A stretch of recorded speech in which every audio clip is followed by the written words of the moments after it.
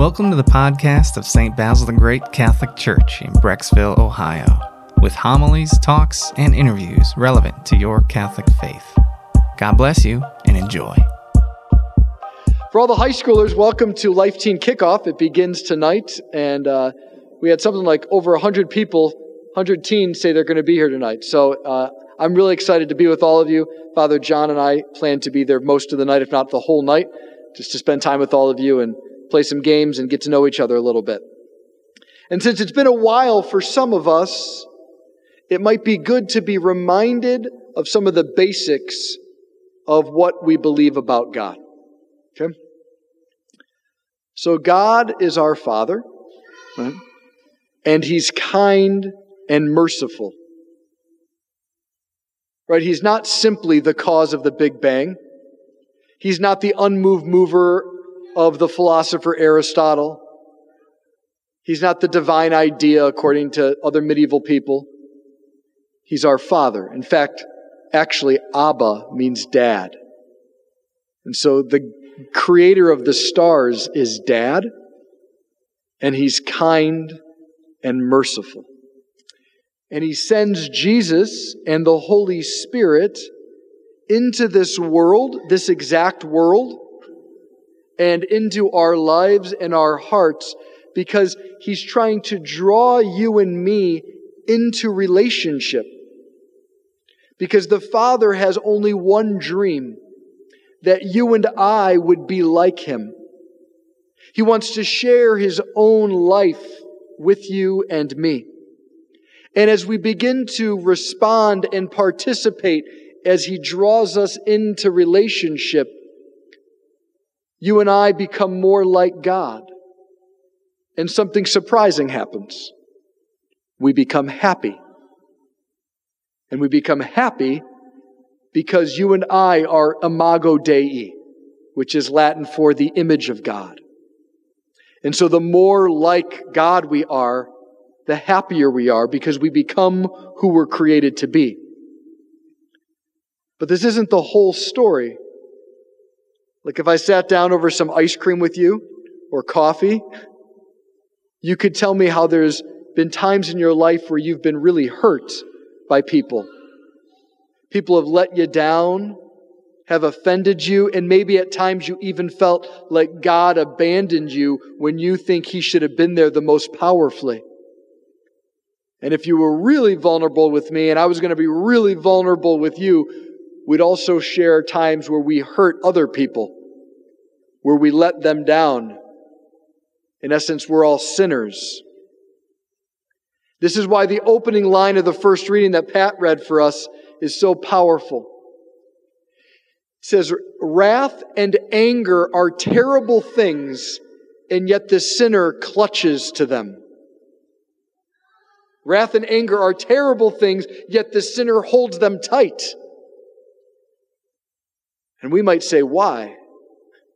If they're such hateful, terrible things, why would someone hold on to them?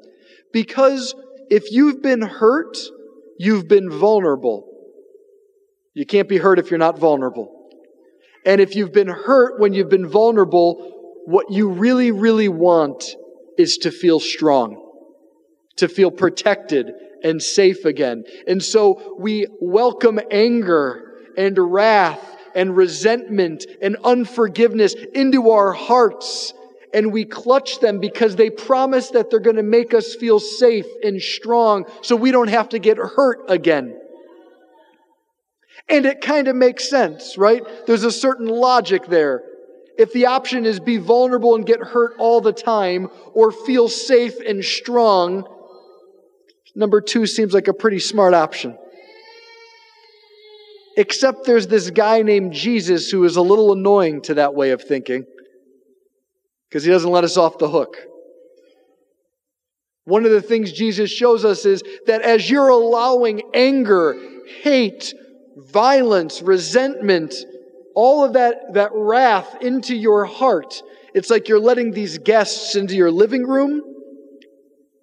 Jesus points out there's getting to be less and less room for things like peace, confidence, a future full of hope, joy. And he says, as you begin to crowd these out, you're also being lonely, isolated, sad. It's not neutral. And so he says, I want to show you how to move from a crowded living room to the Father's lap. And it's the way of forgiveness. Now, forgiveness is really, really hard. It's also really, really beautiful and very, very powerful. And so, how do we forgive? Well, I want to say the number one problem I see within the church about forgiveness, not to mention school, cities of Brecksville, Broadview Heights, the whole city of Cleveland, the diocese, the whole state, the whole world, they've got their own issues. But even within the church, we have a real issue with forgiveness, and it's this. We try to offer it way too quickly. Right? When you're 3 years old and your sibling steals your toy and you beat them up and your mom's like, say you're sorry. Like, sorry. Okay, good. Now we can have a peaceful dinner. Okay, that makes sense when you're 3 years old because it was a toy. But when you get older and, your friends post something about you on social media, or like the girl you really like is noticing one of your friends more, right? Or spouses become critical, or dads feel absent, or moms feel nitpicky. These are deeper kinds of pain than Fluffy got taken by Johnny. And so we rush to forgiveness so quickly, and we bypass the process that Jesus is working in us. And so I just want to walk us through 3 simple things. The first move is to recognize when it comes to pain, do you minimize or exaggerate? Because without the Lord, we tend to cope on our own and we fall to one extreme or the other. We minimize. I'm fine. It's no big deal. I didn't care that much anyways. Really? Because I bet if I could hear your heart, you're feeling really little and you're feeling crying out. Or you exaggerate. This is the worst thing ever, and because it was so bad, I get to talk about them now. I get to badmouth them. I get to hold on to resentment. I get to do whatever I want because they were bad. Okay, that's going to lead to a lot of destruction. But the first move is to notice, what are we doing? The second move is to invite Jesus into the pain, not simply into the, I want to be angry at them, but the hurt. To let him know all about, how did this hurt you?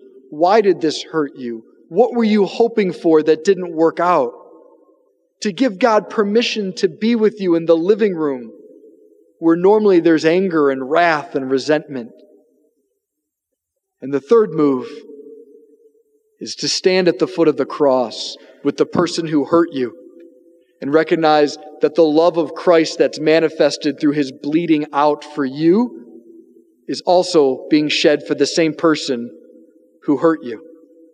And they may not even be paying attention. They may be rebelling. They may not even believe in him. But just quietly, persistently, his love is poured out for both of you.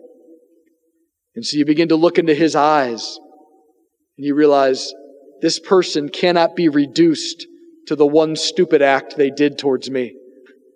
There's more to their story because Jesus loves them. And there's more to my story because he's loving me. And so this week and maybe tonight, I'm just going to invite you, teens, if you come to the Life Night, we're going to have a few moments towards the end of some beautiful prayer time with the Blessed Sacrament. Just if I ruined the surprise, Aaron, I'm sorry. But and it's going to be a great time for you to just begin the process. But if you can't come tonight or your parent or whatever, I just want to invite you to take some alone time this week. And would you let the Father look at your pain? He is kind and merciful. He's not quick to fix. He's quick to abide, to be with you right where you were hurt. So that as you begin to remember that and you experience his love, you'll never be able to remember that moment without remembering God's love at the same time. And that's where healing comes from. This is the whole Christian life. And men and women who have entered into it have transformed cultures, societies.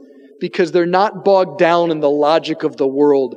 They are literally sharing God's own life and love. And people who are created in His image and likeness say, I want to know how you can be so peaceful, how you can be so alive. And you get to say, come and see. We hope you enjoyed this audio from our parish. You can find other homilies, talks, and interviews at our website, basilthegreat.org, or by subscribing to this podcast in your favorite app. Just search for St. Basil Catholic Church, Brecksville. St. Basil the Great, pray for us.